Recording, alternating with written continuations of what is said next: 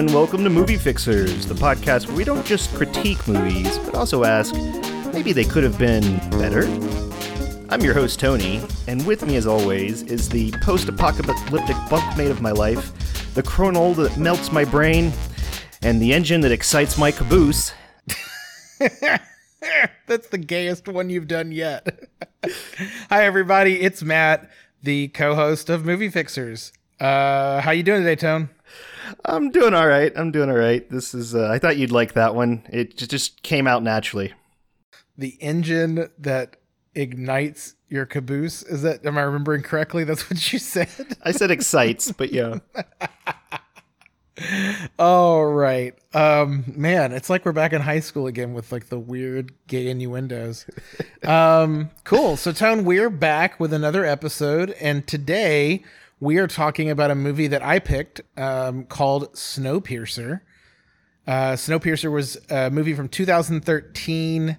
It's directed by Bong Joon-ho, who is most recently famous for the movie Parasite that just recently won the Best Picture Academy Award.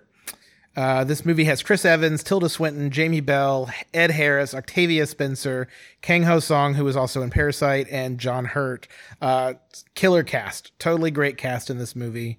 It's based on a French property called Le Transparentage. I can't speak French, so I can't even read this word. And it is currently a series on TNT. Isn't that all exciting? I didn't know that last part. That's interesting. There's a current running series on TNT called Snowpiercer. Yeah, and I haven't watched any of it yet. I had intended on watching the first episode before we recorded this podcast, just so I could kind of like compare and contrast, but I did not. So that's it. Before we get into it, you want me to give you a synopsis? Yeah, and just really quick, want to let everybody know that you're able to find this one as of recording on Netflix, so easy access if you want to watch it, because it's a ride. It's a train ride. It is literally a train ride through post-apocalyptic Earth. And I think some of the visuals may help you understand what we're talking about when we get into it. For sure. All right, I'm going to give a quick synopsis. This is from IMDb. This is written by Anne Campbell. This was my favorite one that I saw. Set in 2031, the entire world is frozen except for those aboard the Snowpiercer. For 17 years, the world's survivors are on a train hurtling around the globe, creating their own economy and class system. Led by Curtis, played by Chris Evans, a group of lower-class citizens living in squalor at the back of the train are determined to get to the front of the train and spread the wealth around. Each section of the train holds new surprises for the group who have to battle their way through. A revolution is underway. I think that pretty much sums up the film. Tone, what do you think of Snowpiercer? Well, Matt, I didn't like it. All right, end of podcast. Thank you all for joining us this week. No, we still figured. No, but here's the thing. There are a lot of things in this I do like, and I will definitely mention them. But Matt, overall, what do you think about Snowpiercer? So I picked this movie because I had already seen it back in 2013 when this movie came out. And I remember vividly thinking how much of this movie didn't make sense and how I wanted this movie to be better because I liked kind of the primary story a lot, and it had great actors in it, and it just had a lot going for it, like you said. But ultimately, I was just so dissatisfied by the final product. So when we were talking about what our next movie would be, I was just thinking, oh, wow, I remember thinking before we even had this podcast, this is a movie I would have loved to fix. Yeah, and I agree. I'm actually excited about fixing it. One of the things I'm curious, though, is, like you said, this was made by I believe it's a Korean director, and it's based on a French book. Just how much of this kind of storytelling maybe just didn't resonate with us, but I definitely, and that could be an argument. So if you like this film, that's okay. It's always okay. But I think we're going to get into the weeds here of the way this story was told and maybe try and work on that because it did not resonate with me at all. Yeah, no, I understand. And for the most part, relate. I think you and I both struggled with this movie, just creating so many questions that it was distracting as a viewer. I mean, we could sit here and list all these questions. I'm looking at my notes right now and realizing that a lot of the questions I wrote at the beginning of this movie do ultimately get answered.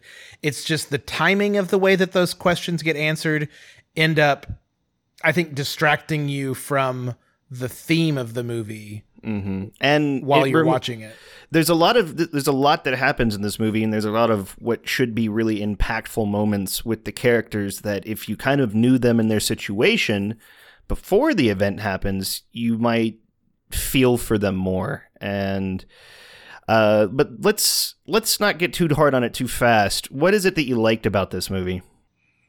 Well, I think we've already kind of touched on it, but I'll just reiterate that this has a great cast. I already listed most of the main characters. I mean, some of these people, like Octavia Spencer, hadn't really blown up yet. Like, I think she had done The Help at this point, which was kind of her big breakout. But, and you know, Jamie Bell is in this movie for the first like half of it, and he's really good for what it's worth. Chris Evans was obviously famous. In fact, if I remember correctly, this movie was kind of really pushing that Chris Evans was in it because he was Captain America and had just really kind of blown up as Captain America. You recall the end of Avengers where they're in the shawarma shop and he has to hide his face because they brought them all back to do that well after they finished shooting Avengers, and he had a full-on beard. I believe this is what beard he was rocking at the end of Avengers in the shawarma shop. Yep. I you know what? I think you're totally right. So yeah, damn sexy beard too. Oh, for sure. He really rocks a beard. I mean, I think a lot of guys rock a beard, but he really rocks a beard. Cast is excellent in this movie. For the most part, the production design is excellent in this movie. The filmmaker, what's his name again? I can't remember. It is Bong Joon-ho. He's given me a lot of Terry Gilliam vibes in this movie. In fact, I think that's why the John Hurt character is named Gilliam. There's a lot in this movie that reminds me of like Brazil and other Terry Gilliam films. Yeah. It just doesn't quite complete, you know, it's just not quite there. But there's a lot of visual elements that I really liked in this movie. Even thematic elements that I really liked in this movie. I don't know. It's weird. I like this movie, but I don't like this movie, if that makes all the any parts sense. Are there. They're not put together. Yeah. It needed more. It needed a fix. What about you? What did you like in this movie? Yeah. Shoot, I think you've kind of hit it all, but I will say one other thing about the actors is everybody seemed to really believe in their performance, believe in the work. Like this, because of it was very stylized, very kind of out there in this, like the design of the train and just like the style of everything that was happening. The violence was very over the top. It's a very real kind of believable human nature, but everything shown in like a kind of larger than life train.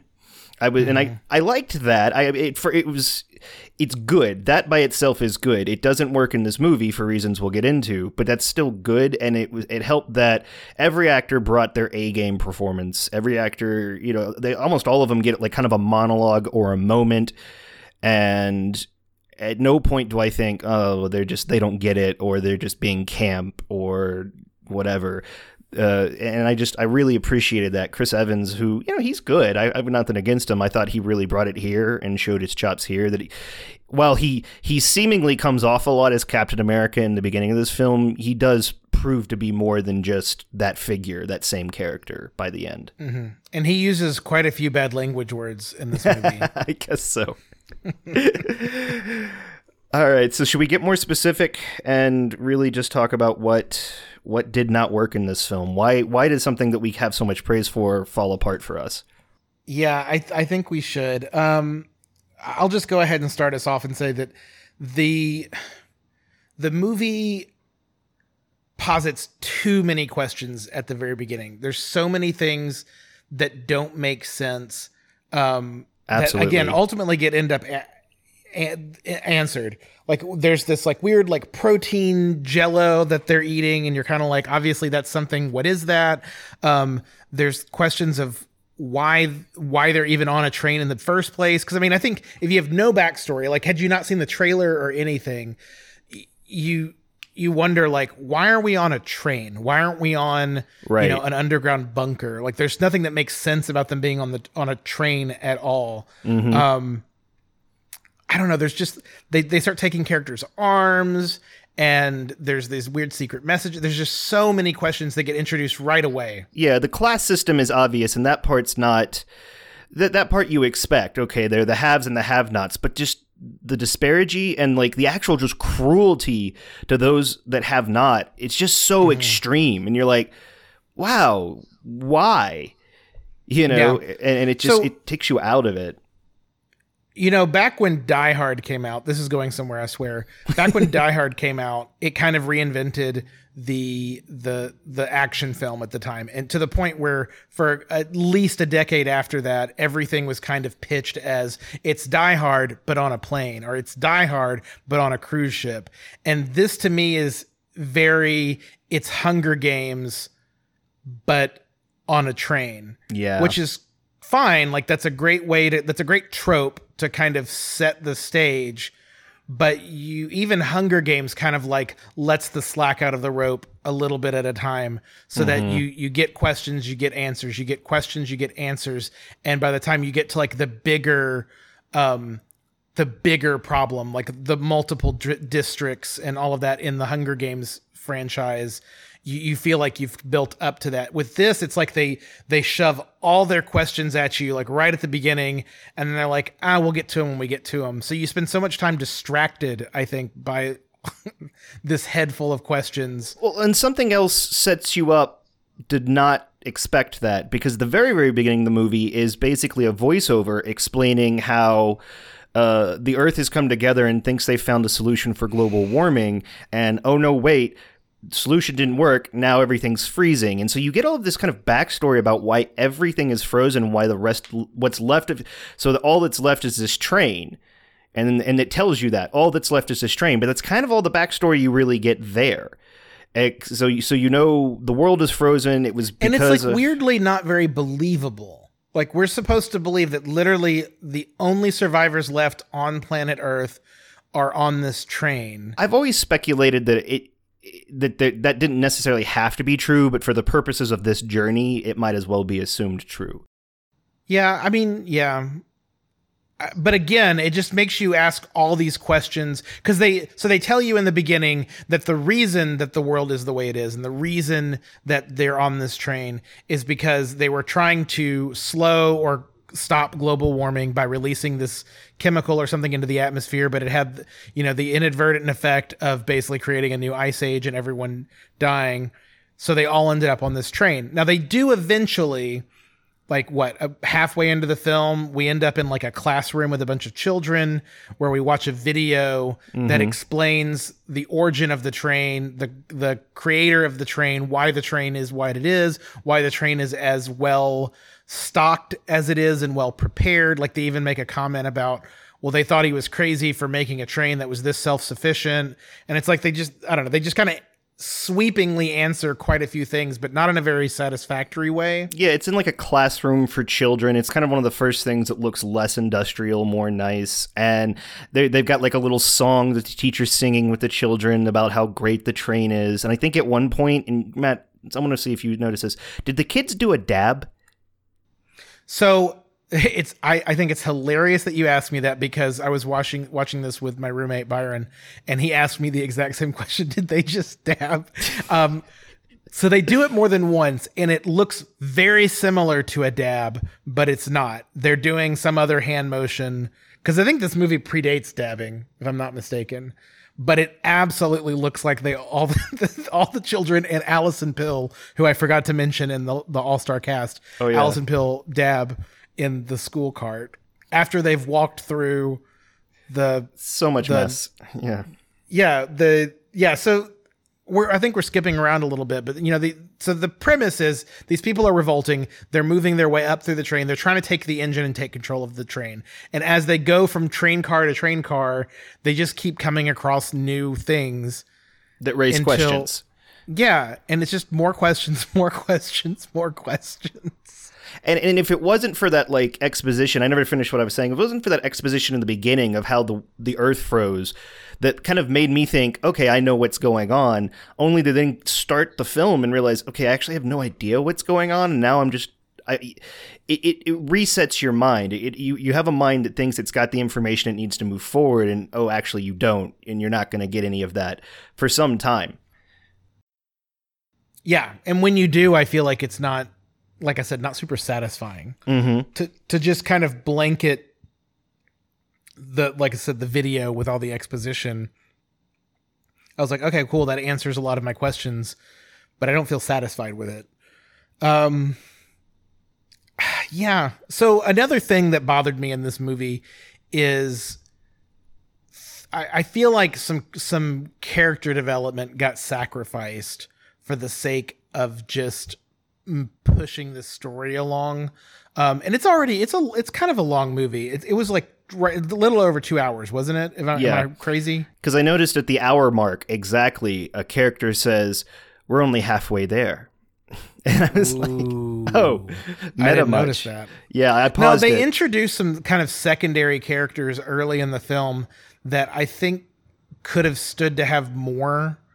I mean, honestly, any of them could have had more. Like even Tilda Swinton's character, who plays the what do they call her? Like the prime minister or the minister or something like that. She's basically sort of the go-between for the tail end people. They call them like, what do they call them? Like the tail riders or something? Because they're at the, I don't the remember. caboose. And so the whole thing really has to lead with them in the back breaking through the defenses. There are locked doors and security at each car, moving up further and further to take over more crucial parts of the train so that they have leverage. And that's really what we're doing. But you're right. One of the Tilda Swinton's one of them who she gets, they capture her early on, so we get a little bit more with her. But there's at least two characters, and I'll talk about one and you talk about the other one, Matt, that we never really get expanded on. One of them's Chris Evans' friend. He's kind of got like a buddy who's sort of the kind of eager beaver, not really the planner, but will listen to whatever Chris Evans says. And there's one of these fights there's one of these major fights between all of security and all of the revolters that has been going back and forth in this one car. And as soon as it's, and this is actually when they capture Tilda Swinton, because Evans has this chance. He can get to her, he can grab her, and she's important, but his buddy's about to get killed, so he's got to choose, and he chooses not to save his friend, but to grab Tilda. And I thought, that would be sad. I would feel that choice, but if Chris Evans' character can't care enough to save him, I sure as heck can't care really that much that he's dying, because we just haven't seen much about him. Yeah, so you're talking about the character played by Jamie Bell. Yeah. And for the screen time he has, he's great. He's excellent. But you're right, we don't get to know him well enough to the point that when he does get killed that we feel terribly bad about it. I mean, obviously like a person just died. So. And maybe if I wasn't trying to figure everything out on the train itself at the same time, I could spare a little bit more emotion, but I'm still confused. I'm like, because I'm not even sure how important Tilda Swinton's character is at this point. Like, is she gonna be like the second in charge? She's really not. It turns out it's just really odd because you don't know what's actually at stake. And since I don't know what's at stake, I don't know where to invest. Right. I think so. Towards the end of the film, Chris Evans and what's his name? King Ho Song, who we find out is this engineer that's been in the prison car of the plane, which looks like a morgue, by the way. Yeah, never mind how that works. Who's been in this prison car because he's an addict. He's addicted to Chronol. That was that thing I mentioned. Chronol, which is this drug that apparently everybody on the train does. But somehow or another, he's the engineer that designed the security systems on this train. Mm-hmm. Again, just question after question after question. Like, was he on the train because he was an engineer? And is he in jail because he developed a drug problem? Like, I don't know. I don't feel like the movie does a great job of making that clear. But regardless. Yeah, it's never clear, but I do think you're on the right track. I think that's what they want you to assume. Yeah, I think a lot of this movie is just letting you make your own assumptions and fill in the gaps to the point where I'm going to come back to that in a second. So anyways, we're working our way through this train. And as we get to the end, we're like almost to the engine, the head of the train. They stop their momentum and have Chris Evans and Kang Ho Song sit down and have this whole conversation while they smoke the last cigarette on planet Earth. And Chris Evans reveals this story that, I think I would like to just listen to again. Mm-hmm. But where he reveals this story of how he met the Jamie Bell character, how he met the John Hurt character. And it's a little kind of over the top, to be honest, but it definitely makes you care more about that Jamie Bell character. It's just too little too late. Yeah. Had we known about that earlier on, we're right before the third act when we get that speech. You've actually skipped a lot of just action and other discovery from that classroom that we talked about having Tilda Swinton. And there's like a whole chunk of movie that unveils just, a little bit more about what the train looks like. Nothing, only making us ask more questions, because over and over again, you're like, well, okay, I see you have a tailor set up over here, but where are those children sleeping? And I see we walk through a sauna, but where, does that mean everybody who goes to the classroom has to walk through the sauna first because it's a train? So it's really confusing. And meanwhile, the part you're talking about, which is going to give us a lot of reason to be invested, and a lot of people that have already died, we're just now getting, and we're about to hit the third act of the film. Yeah, there's just a lot of things that feel kind of out of order in this movie, and the flow of time is confusing in this movie. Like at one point, they've created this elaborate plan to use these barrels to wedge these doors open and kind of assault their way from the back. And it's a clever plan, and it works really well. And they make a lot of progress quickly, and a lot of people on both sides die, and they make a lot of progress. You can tell they've made it through several train cars at this point.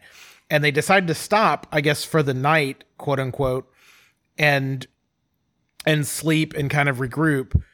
But then the next day, I don't know, that it's just so unclear what time things are happening, mm-hmm. and how much time has passed and how many cars we've gotten through. I think one thing that you and I identified a little bit before we started recording was, I think the movie wants you to assume that they've made more progress than we've visually seen on screen, which is that there's so other weird. Cars, because it's like you said, we go through one train car that has 4 rooms in it, staterooms. But even those staterooms, one of them has a bunch of dental equipment in it. Mm-hmm. What's weird about it is it feels like, watching the movie, I feel like they're walking from car to car. I never see a disconnect where I could make that assumption. It seemed almost intentional because it wanted to show you each car. Well, they even say at the beginning, because the drug addict engineer character, the deal that he makes with him is that every door he gets them past, he gets another ball of chronos, another more drugs, right? Yeah. Yes. So to the best of our knowledge, we're witnessing every door that they go through, right? But it's just weird because we go from the back of the train, we get to the water purification car, mm-hmm. which they make a whole big deal out about, he who controls the water controls the train, which I feel like was a Dune reference, whether they meant to or not. It's also just accurate. I mean, people need water. But then they move from the water train to the greenhouse with all the plants, and there's workers that are pruning the plants and harvesting things, which again leads to a new question of, okay, well, past the back of the train, is there an additional class system of people that are still workers? Yeah, there's a middle class. There's got to be a middle class, right? Because then we also get to the aquarium car, which again brings up a lot of questions. This aquarium that we're walking through is not big enough for this biome that Tilda Swinton's character talks about.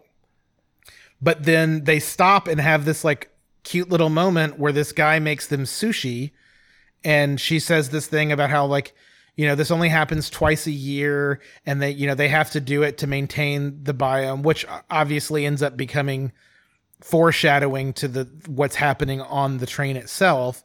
But it just makes you wonder, the sushi guy, he's clearly another worker, like in the working class. Does he live in the back of the train? Does he have his own place? Where does anyone on this train sleep? We haven't seen any sleeping quarters. And then it's like, bam, the next car is this school cart that looks like an old schoolroom where Allison Pill's character is teaching a bunch of kids, you know, the history of the train and why they're on the train. And it's all very like, you know, propaganda-ish, right? Yeah, worship the train. Let me go back just to the aquarium for a minute, because I could possibly make an argument for this movie. Like you said, it's a train car that looks like you're walking in an aquarium where you're going into a tunnel, and then up and along the walls and ceiling and floor are all the fish and stingray and things like that, like you were right, could never actually exist in a biome that small. But that's also where the first kind of metaphor for this biome and the biome that is the train is made. And the whole distinction of, you know, they can't have sushi all the time because you need to, you know, crane off a few fish every year. And so it's sort of a special treat.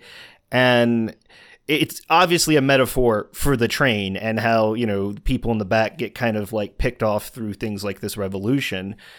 And I think, is the movie just asking us not, at this point, okay, look at this great aquarium that obviously is not realistic, but very beautiful.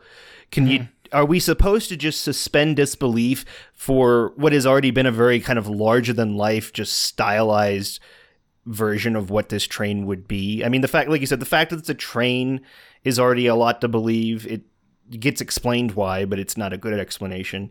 And the fact that just everything we're seeing just doesn't seem to actually load up as something you could live in. You just sort of have to suspend disbelief and see it more for the metaphor that it is. Is that what they're trying to do? Yeah, it's hard to say, but probably.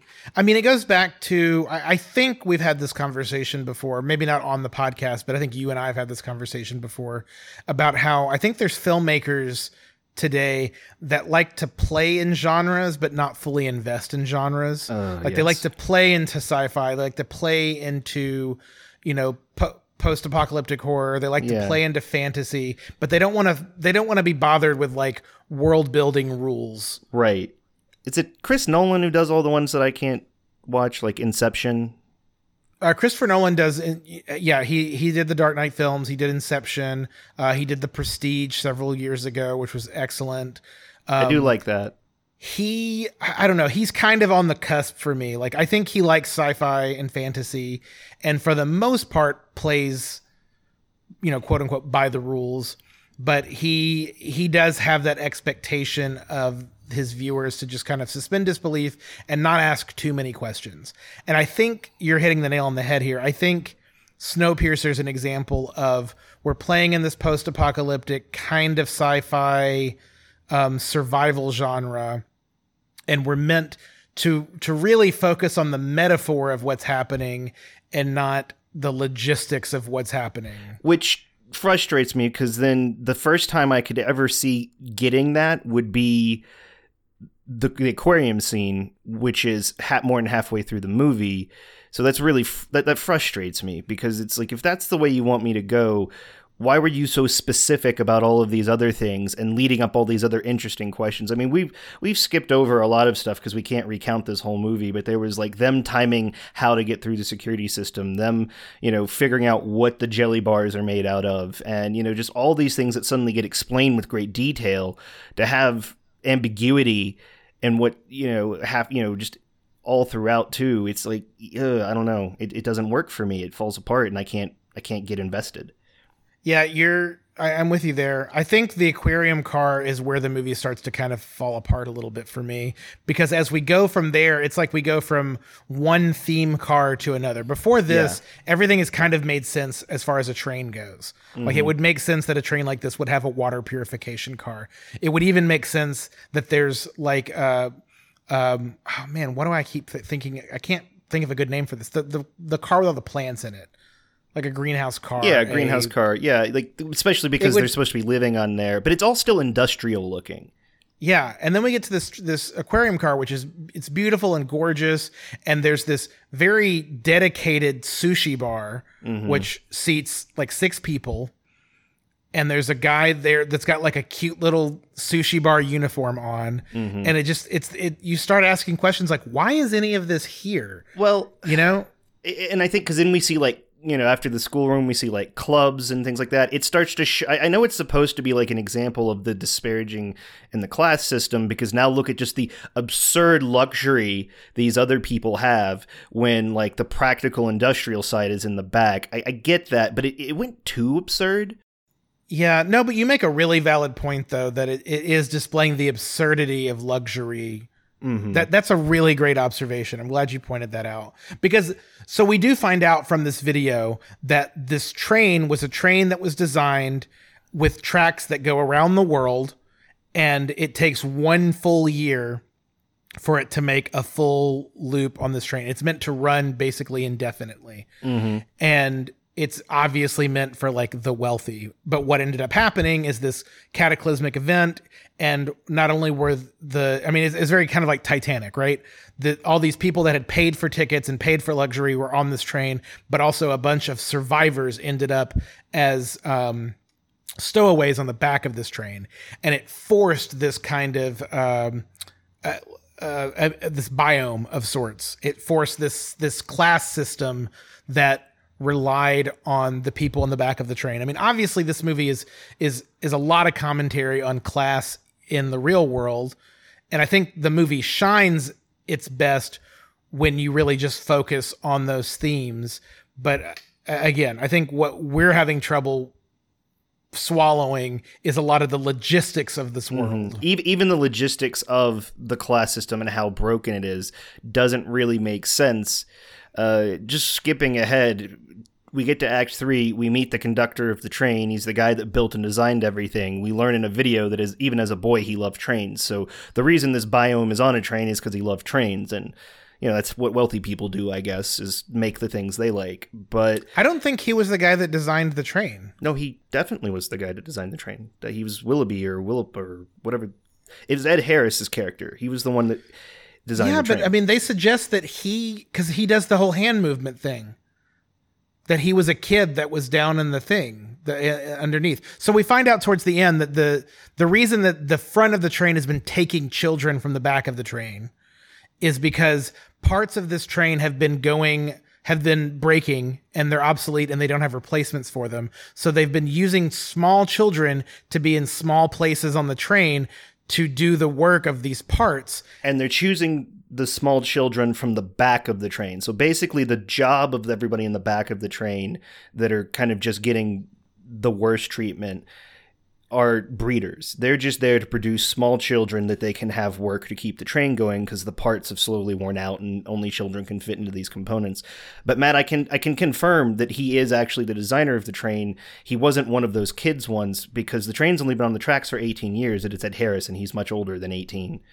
Or his mid-20s. So I think what's confusing me is there's this ongoing theme in the movie where we see, from the very beginning, we see Tilda Swinton's character do this hand motion that you're like, again, more questions. She does this hand motion, and she does it like subconsciously. Like she's not doing it on purpose, right? She's doing it as like a what's the word I'm looking for? She's doing it as like a muscle memory almost. Yeah. She does this hand motion. And then we see another character do it later, and we see Ed Harris's character do it. And you find out that it's the motion that these kids down in the machinery of the train are doing repeatedly over and over again, which I thought suggested that as the kids got older and bigger and that's when they became operatives on the train. No, because as the kids get old, they basically get worn out. They don't grow up. They expire early, and that's why they need to come and get more kids. So then what was the purpose of the damn hand gesture? I guess like a subtle hint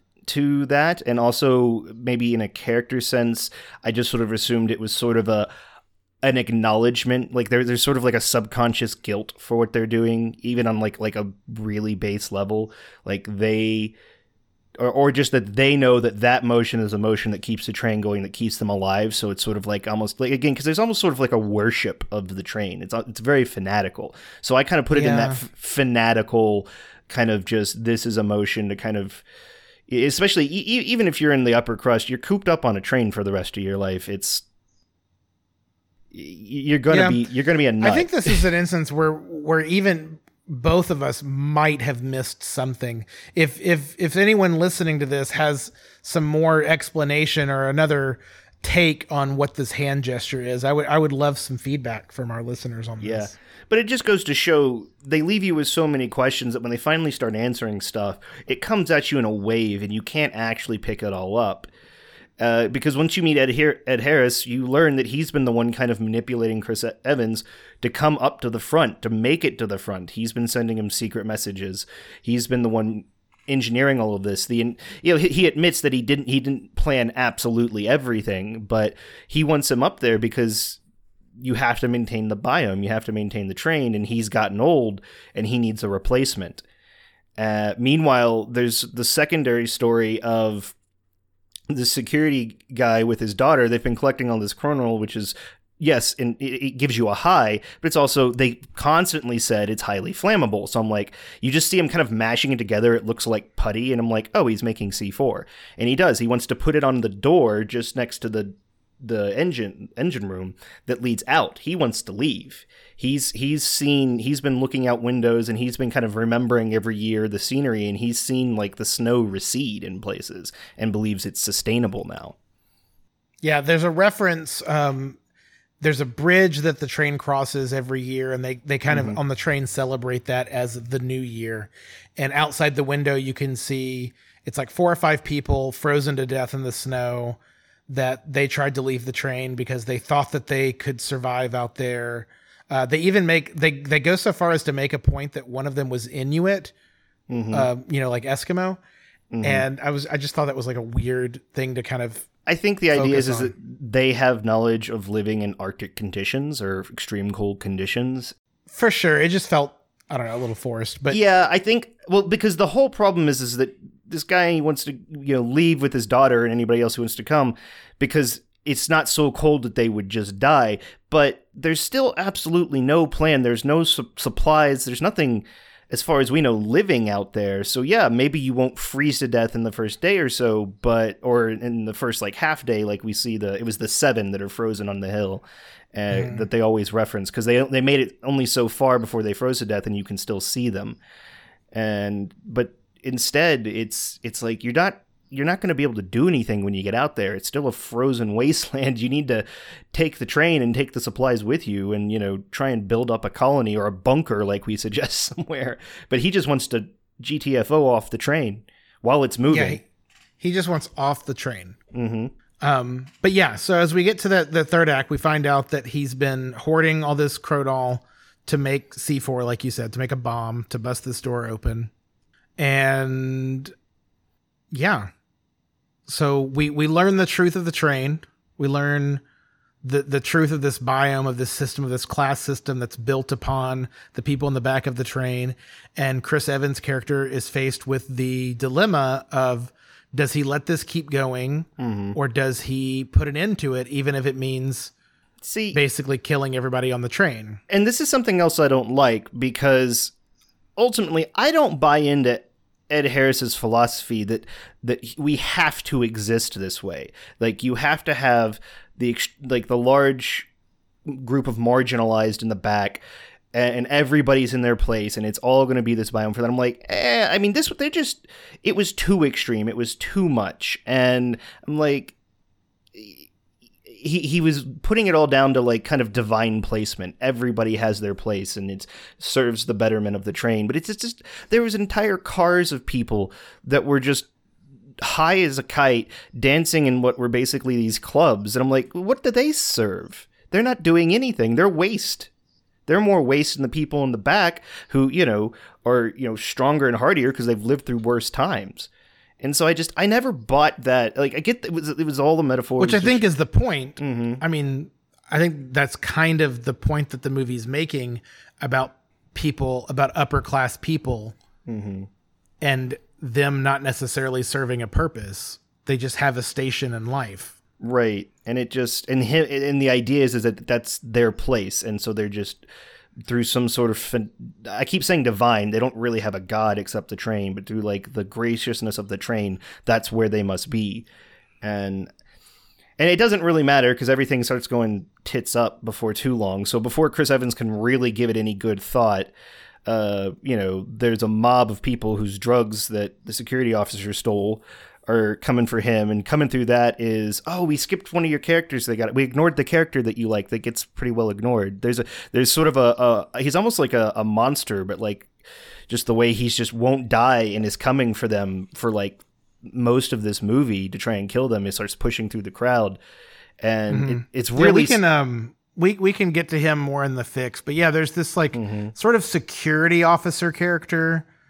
Again, they don't make it clear who this person is or what purpose he serves on the train. He has maybe like 2 very basic giant minion lines, but he comes up, and so they blow the door open, the train falls off the tracks. I mean, I'm assumingly what is left of humanity, whatever thousands of people, 99% of them die when you see this train collapse off the tracks. So I'm like, all right, I guess there was no choice and there is no hope. I mean, some people may survive, but then this train isn't really going to sustain them anymore. And all that I think is really left is the daughter and one of the boys that was like in the engine room. We saw him early on. Yeah, so Octavia Spencer's son, who got taken at the beginning of the movie. And that was part of why Octavia Spencer was like all about getting to the front of the train. She wanted to find her son. Turns out her son was one of the kids shoved down in the guts of the train to pull oil out. Again, not clear what the kids are doing. They're doing something. They're making we don't the really train know go. what it is. Yeah, they make the train go. So him and the girl of the security officer get out. They hop out the train. There's a polar bear like a few mountains up, which is supposed to symbolize that the planet's habitable again. But all I could think of, that's a polar bear. And polar bears are kind of going to eat whatever they find. So, if they don't get back in that train and get some supplies and find some stuff. Right. That polar bear is probably hungry. Yeah. and so all I can think is because that's it. End credit. There's credits. But hold on. I think it's important to point out that they leave the train, right? This young, presumably like maybe 18-year-old girl. Yeah. She might be around that age. And this young boy who's probably like 8? Yeah, maybe. less than 10.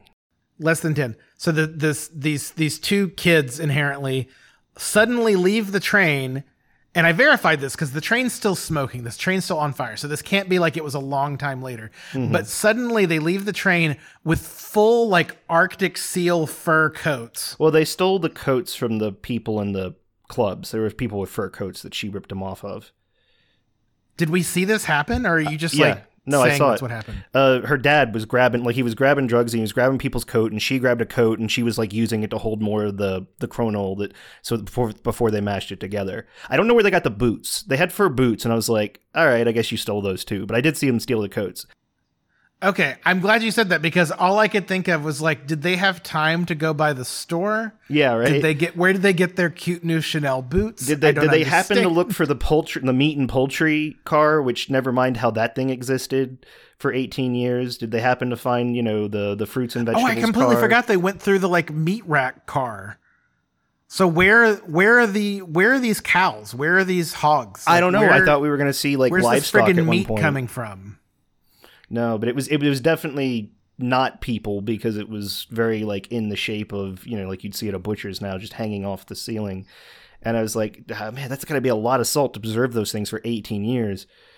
But yeah, it was, they had no supplies, so they're going to die. And it's more than likely everybody else on this train is dead. When you watch this crash, it is spectacular. It falls not just off the tracks, but like off cliffs and rolls, and there are explosions, and it separates. And maybe a few people in each car got lucky, but then they're just left to exposure, because even though it may not be freeze you in 30 minutes cold, it's still, the Arctic.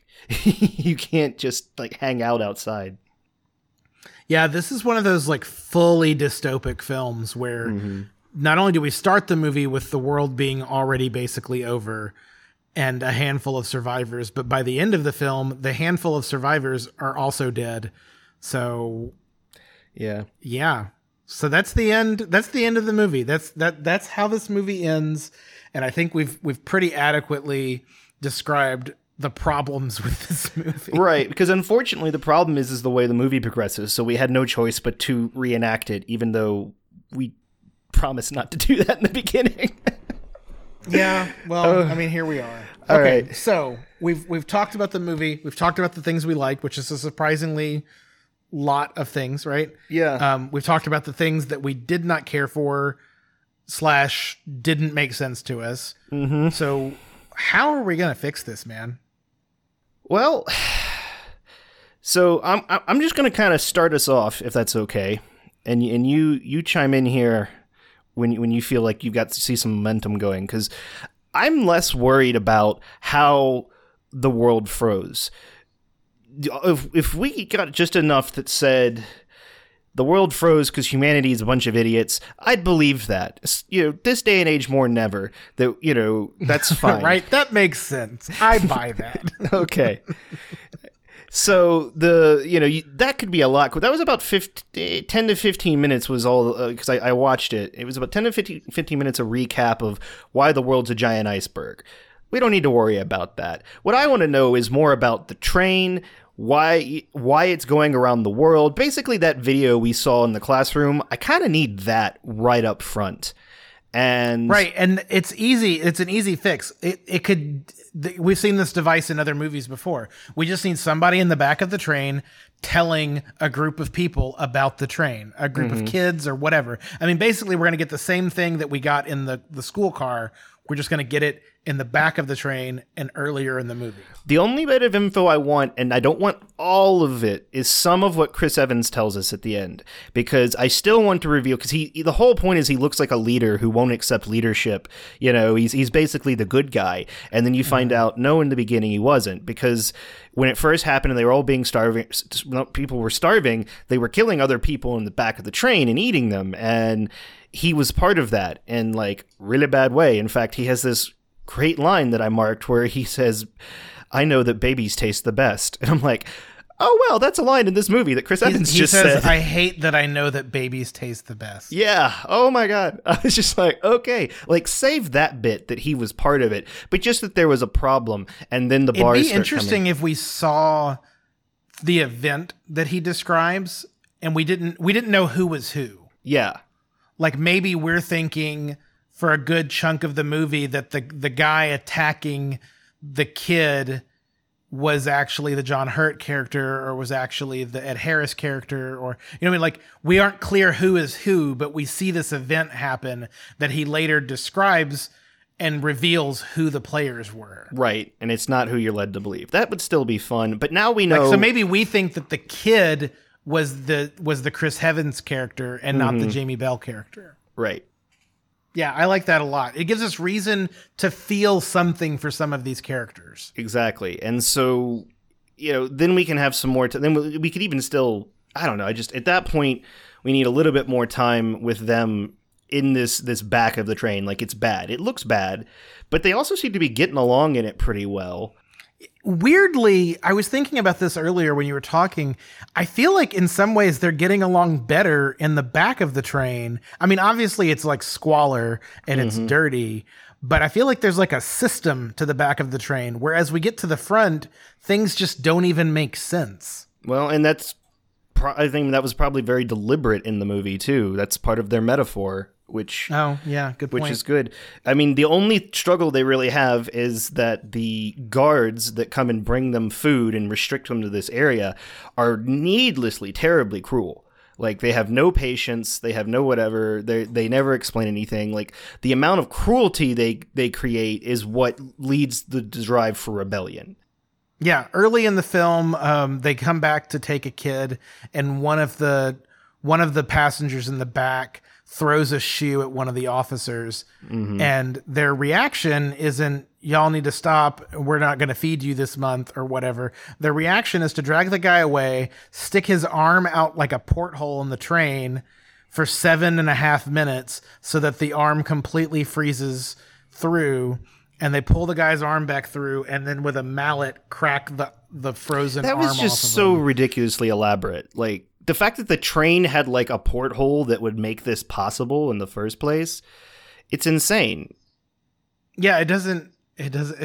Yeah, I mean, it's this movie's needless, over the top, needless cruelty. Which, well, like I said, it's prioritizing the metaphor It's prioritizing the message over the logistics. And you've got to have better balance. Yeah.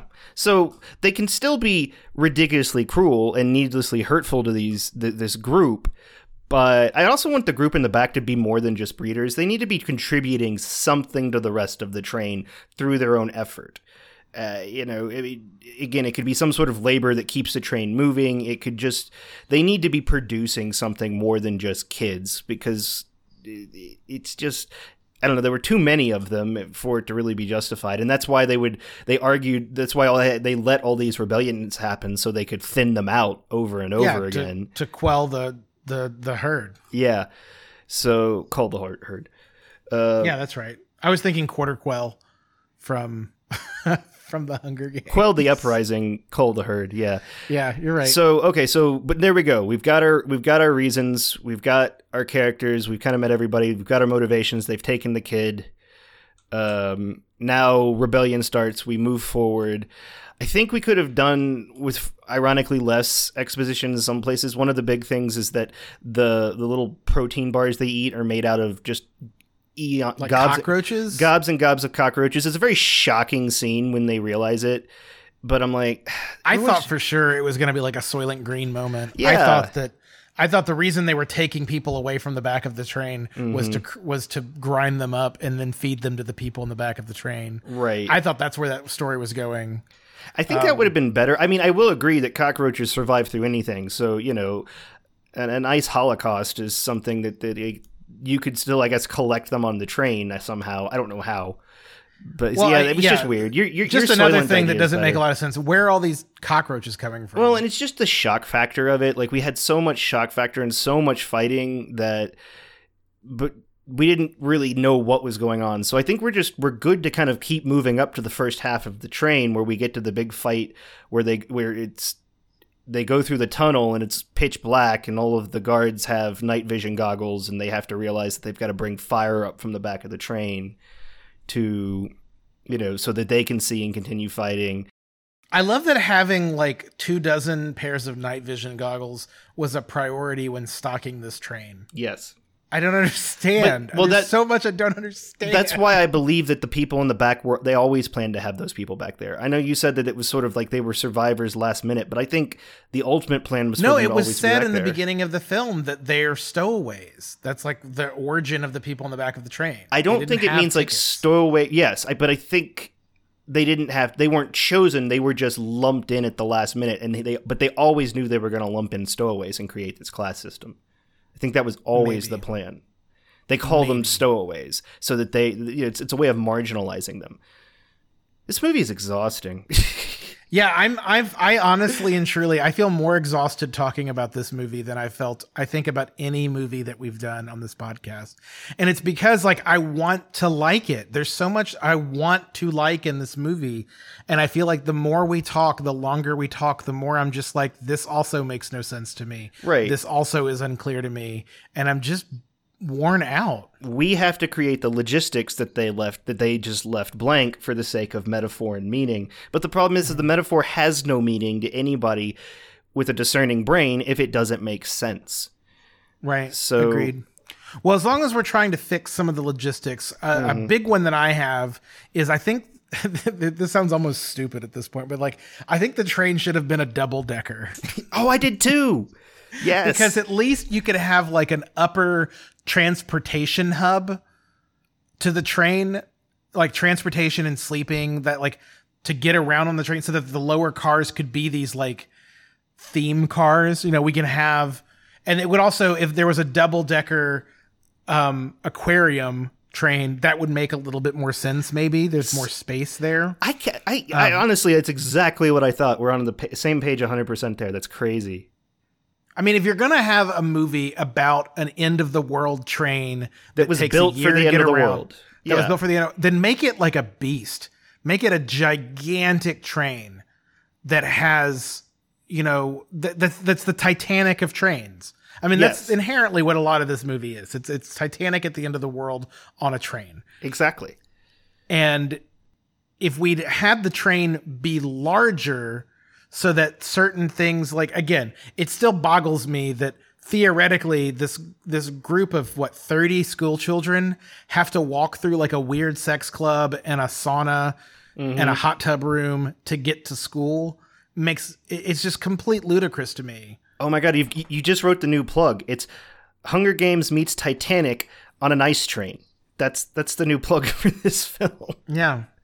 No, you're totally right. That's exactly this movie. So I think the double-decker, just the large, I mean, even if they somehow did like a stupid double wide train, like, you know what I mean? Like, just do something big and epic and ridiculous, because it's a big and epic and ridiculous thing. So make the train big and epic and ridiculous. Also, the movie needs better villains early on. Like, we get Tilda Swinton, who's kind of this sad, pathetic villain, but she's great. She's excellent. I wouldn't change a damn thing about the Tilda Swinton character. No, she drinks the Kool-Aid. Yeah, she is perfect as is. Her performance is great. The writing of that character is great. Everything about it. She represents every middle-class person that supports the upper class because they think because they think that they're a part of that and they're not. That you're 100% right. That is the purpose she serves in this movie, and she's great. What I would like to see expanded upon are these two characters that we meet early. There's like a guy in a gray suit and a guy in like a dark gray, blackish suit. And they're like weirdly hugging on each other at one point, and there's some sort of like they're like security enforcers. Guards. Yeah, they're like it's big, weird because there's dudes. people in like uniforms, and there are these two dudes that are very clearly not uniformed like officers, but they're clearly in charge of something, and they're enforcers, and they look big like they're the dudes head of security, like the biggest muscle of security is what I took from but we never get names for them, which, you know, that's fine. We never get names. We never get anything about them. The one character, like with the darker suit, gets killed in the altercation with the Jamie Bell character, where Chris Evans has to decide between saving Jamie Bell's character or capturing Tilda Swinton's character. And when the dude gets killed in that altercation, the other guy, who I don't know if they're supposed to be like end of the world boyfriends, if they're supposed to be like two brothers that are weirdly close to each other. Like, I don't know what their deal is because they never tell us or show us anything. But he then, for the rest of the movie, is kind of like on a vengeance kick for his and he boyfriend, just can't brother, die. lover, whoever being killed. And he keeps getting like killed, but then he's not dead because miraculously he's not dead. Yeah. The thing is, like, obviously this character is somewhat interesting because we're here talking about him right now. Definitely. But he's interesting enough that we're like upset that we didn't get more of this character. I mean, we've talked about this on this podcast many times before. Sometimes a movie is only as good as its villain. And for a good chunk of this movie, we just don't have a good villain. We haven't met the mastermind of the train yet. We've kind of nerfed the Tilda Swinton character early. We realize she's not nearly as important as we think she is. So there's a whole middle of this movie. Exactly. The villain becomes the aristocracy for like a good chunk of this movie in a blanket sense, and that's just not enough. So we have this guy coming up the back of the train chasing them. If we'd have known more, like if his anger would have been that you killed, you know, my friend or my lover or whoever, but he's like a lot more, because he starts like fucking up anybody in the train that gets in their way. If he kind of drives that point home, because he's not about going back and pushing back the resistance in the back. They have if anybody watches Gotham, the actor that plays Zaz, the like fully bald, no eyebrows character, is in this, and he sort of like shows up almost like a benevolent person giving out like hard-boiled eggs to people because it's like the year one, it's the anniversary of the. Also, just where the hell did all those eggs come from? I have so many questions. In right. This movie. And instead, him and the other people there actually end up just pulling out guns and shooting a lot of people in the back of the train as Chris Evans moves forward because they're culling the herd. That's literally their point. But then we never really worry about him again. He's just done that. Or he will do it. He'll does it about the point where Chris Evans skips to the front, but they get some of the shooting done early on. It's sort of confusing, the pacing of it, but Chris Evans is just moving forward. So if we had this other villain that that is actually following them, he's almost entitled. Like, he doesn't care about the class system anymore. He doesn't care about if what he did was wrong and they were just rebelling. He just cares that he lost someone he loved, and that's all that mattered. Like, it is what's happening, but I am writing so much of that for him. Like, I am speaking his intent while he just looked. At first, you could have almost argued because we got so little of him and his buddy, that he's really just being like the devout muscle. Like he's just going to stop the people moving to the front because how dare they move to the front? And then I remembered when I saw him focusing on the girl, it's like, oh no, he's mad at her for killing that guy. And I completely forgot. So we got to pump that up. And that's what you're saying here. Pump that up. Show who they are. Show their relationship. Let them be villains. Let them be villains that like each other. Let them be terrible. And when one of the terrible villains gets killed, the other one gets even more just like elitist and entitled to go seek revenge. And that's...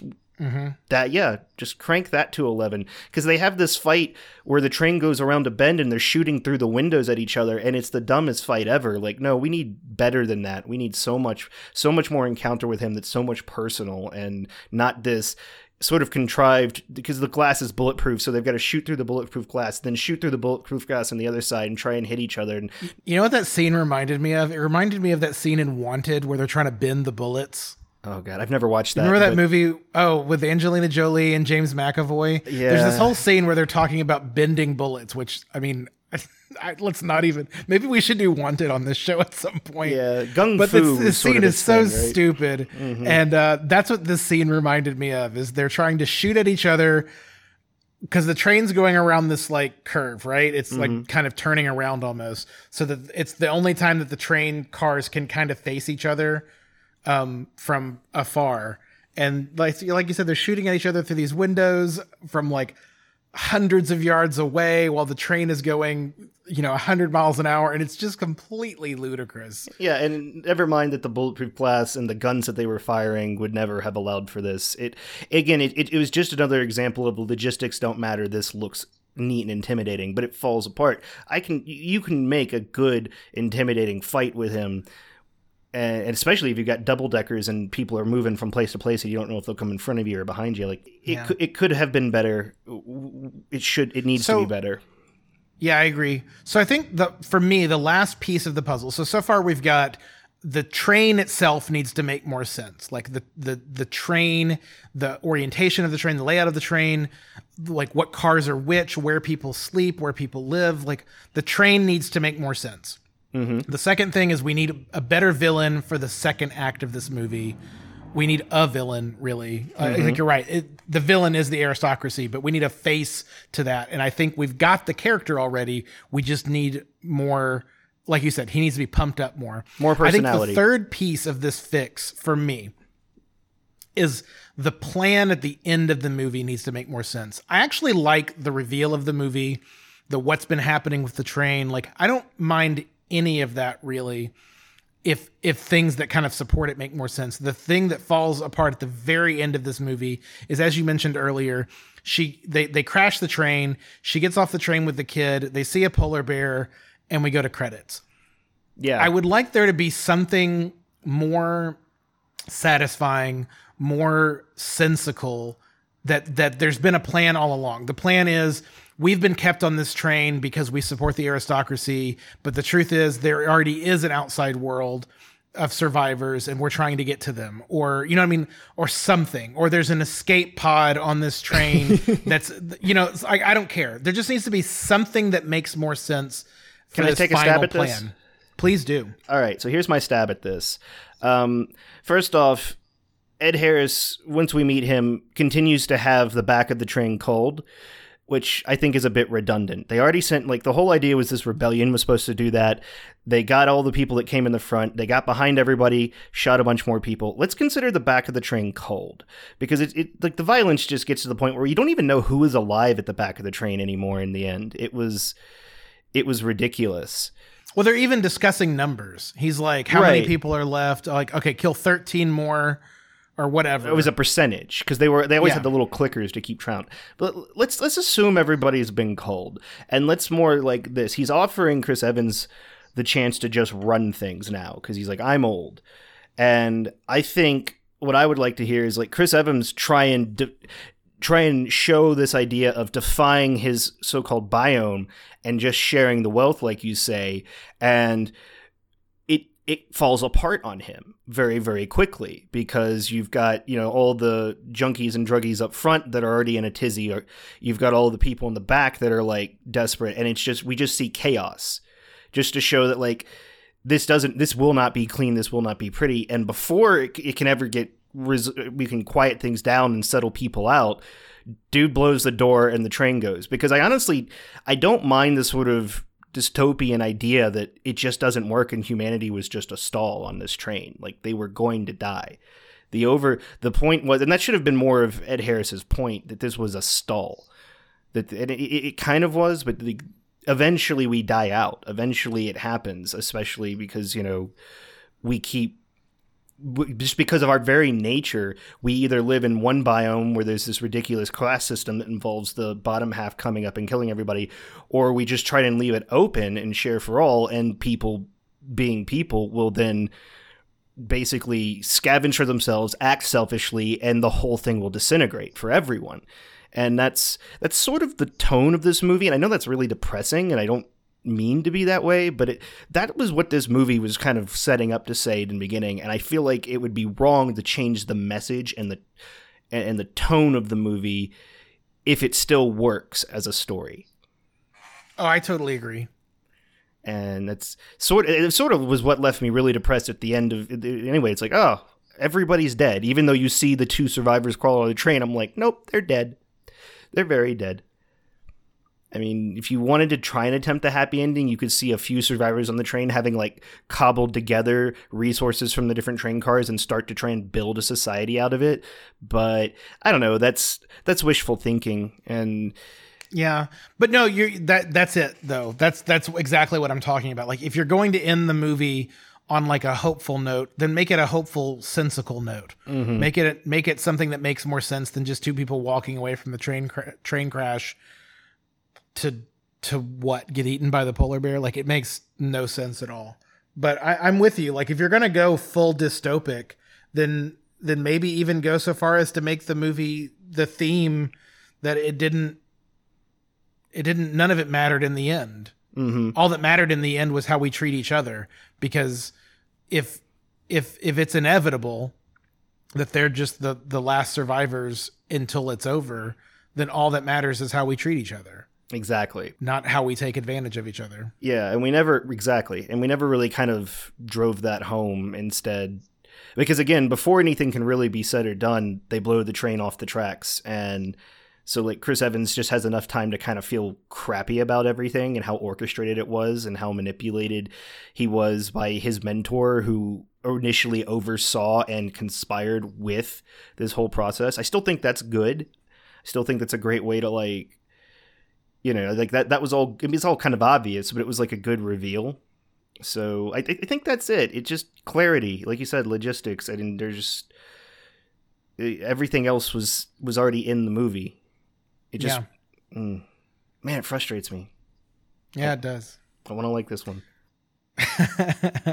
Well, maybe we'll have to give the show, because I do want to say one final thing about this fix is that I think, like so many things we've talked about on the show, sometimes more time could fix something. Like, if we could spend more time with these characters at the beginning, learning about their plight and planning this revolution and executing the revolution, that it could have been more enjoyable. So it makes me wonder if this new TV series version on TNT might address some of these issues and these timing things and these logistics things that this movie just never got around to doing. So we'll have to check out the TNT series and see if it's worth watching. Cool. Definitely.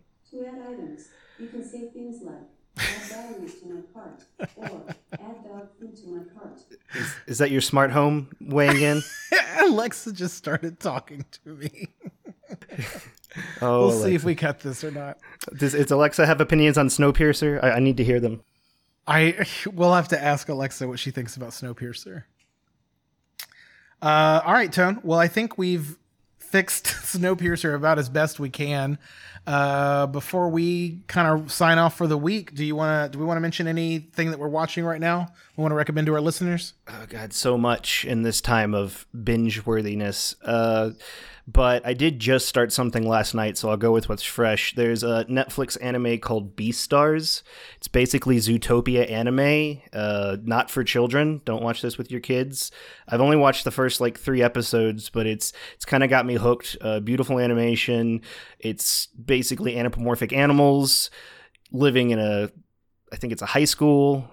And just, you've got your carnivores and your herbivores, and they're all trying to live together. And, the main carnivore is a wolf struggling with his kind of carnal urges, if you will, and repressing them and feeling he's very shy and feels very terrible. It's just all of these things that are kind of synonymous to your just angst feelings as a teenager, and all of that confusion being shown through different animals and how they work together and function together, even though they're so different. Talk about focusing on the logistics. It even acknowledges that you have things like rodents who, typically have to walk along the edges of rooms so they don't accidentally get stepped on, because that's an issue that could happen. And, people not wanting to do that. But it's, if it wasn't just so well animated and it didn't just kind of the last 3 episodes just grip me, where I'm like, well, I got to see what happens next. And it's very adult. It's kind of violent and a little sexually graphic too. So if you're worried about becoming a furry or that exciting something in you, I maybe would suggest avoiding this or embracing it and just owning it. I should probably stay away from it, because I remember when I saw Zootopia the first time, we got to the credits with the glitter tigers dancing, and I was like, am I? No. No. Did you go, no. This better not awaken something in me. That's exactly what I said to myself. This better not awaken something in me. No, this would, I would almost want you to watch it though. The intro is stop motion animated, and it's gorgeous, and you're just like, what? In this show of really well drawn animation, it was crazy to see a stop motion animated intro. Maybe I'll just have to watch the intro and hope it doesn't awaken something in me. Good luck. All right, so my recommendation this week, I just finished up season 2 of a show called Atypical on Netflix. Oh, I love Atypical. Oh, you've watched it? Oh yeah, I'm a big fan. Keep going. Oh man. So I vaguely remembered hearing about it when it first came out, because the main star was also in United States of Terror on Showtime, which is another excellent show. Oddly enough, dealing with neuro health issues. Mm-hmm. But yeah, we picked it up kind of on a whim, my roommates and I, and we just finished season 2, and man, that show is just so good. I was trying to pitch it to my mom earlier, and I'm like, I don't know how to describe this show other than it's a family, a mother and a father and a daughter and a son, and the son is on the spectrum. Yeah, he's the focus, and we kind of hear things from his perspective. He does have autism, but it's definitely more manageable, and they own that. So he's trying to figure out how to function in, high school life and things like that. And he wants to be more independent without getting overwhelmed. But it follows the whole family and just what he's dealing with, they all deal with, and how it affects all of them. And but it's just so well written and good characters. So you just get invested in everybody's stories.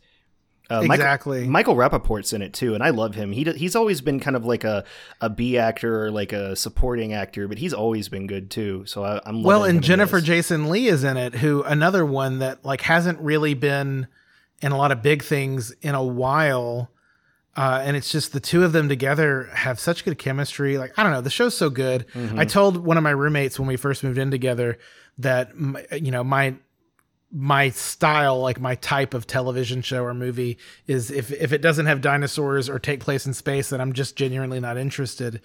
And we keep finding these shows, and he's like, so why are you watching this? And I'm like, okay, well, I guess there's a third element. I really like well-written characters. Yeah. If you haven't put that together on this podcast, good writing. I don't care what genre it is. At all. Can I recommend some other ones for you then? Just that Netflix came out with around the time they came out with this one. There's Sex Education. Sure. I'm on season 2. Yep. I like that one a lot. Excellent. Sex Education. It's set in England, but it's about this kid whose mom's a sex therapist, and he's in high school, and he ends up giving somebody advice, and everybody starts coming him to advice because sex is so taboo to high schoolers because you don't talk about it. It's not right. And his mom obviously is very open to the point where he's uncomfortable with her. But it's like one of those things like, geez, I wish we did talk about these things back then. I'd be a lot less weird now. Yeah. The other one you may not like as much, but it's because it's a little different. It's called End of the Fucking World. It's basically about two teenagers that run away from home. The girl decides she's going to be in love with the boy, and the boy decides he wants to be a serial killer, and this is probably going to be the first person he kills. Okay. Right? That's quite a pitch. Yeah. So okay. You get like, you know, like they're in their head thoughts a lot, and just how they kind of contrast in the beginning, and then how they kind of start coming together as this adventure they go on. It's a little fucked up, but it's interesting. Fascinating. All right. Well, I think we've given our listeners plenty to think about in this episode. Let's go ahead and sign out here. Tony, you have any idea what we're going to do on our next episode? Well, you just said wanted. I'm not opposed to that, but let's. We're posting on Facebook ahead of time what we're going to do, so people can watch ahead, right? Yep. So if you guys want to throw in your ideas, you can find us on Facebook, facebook.com/moviefixers. You can also email us at mattandtonymoviefixers@gmail.com. That's Matt with 2 T's and TonyMovieFixers@gmail.com. That's it for this week. Thank you all for listening. We will see you again soon on yet another episode of Movie Fixers. Bye.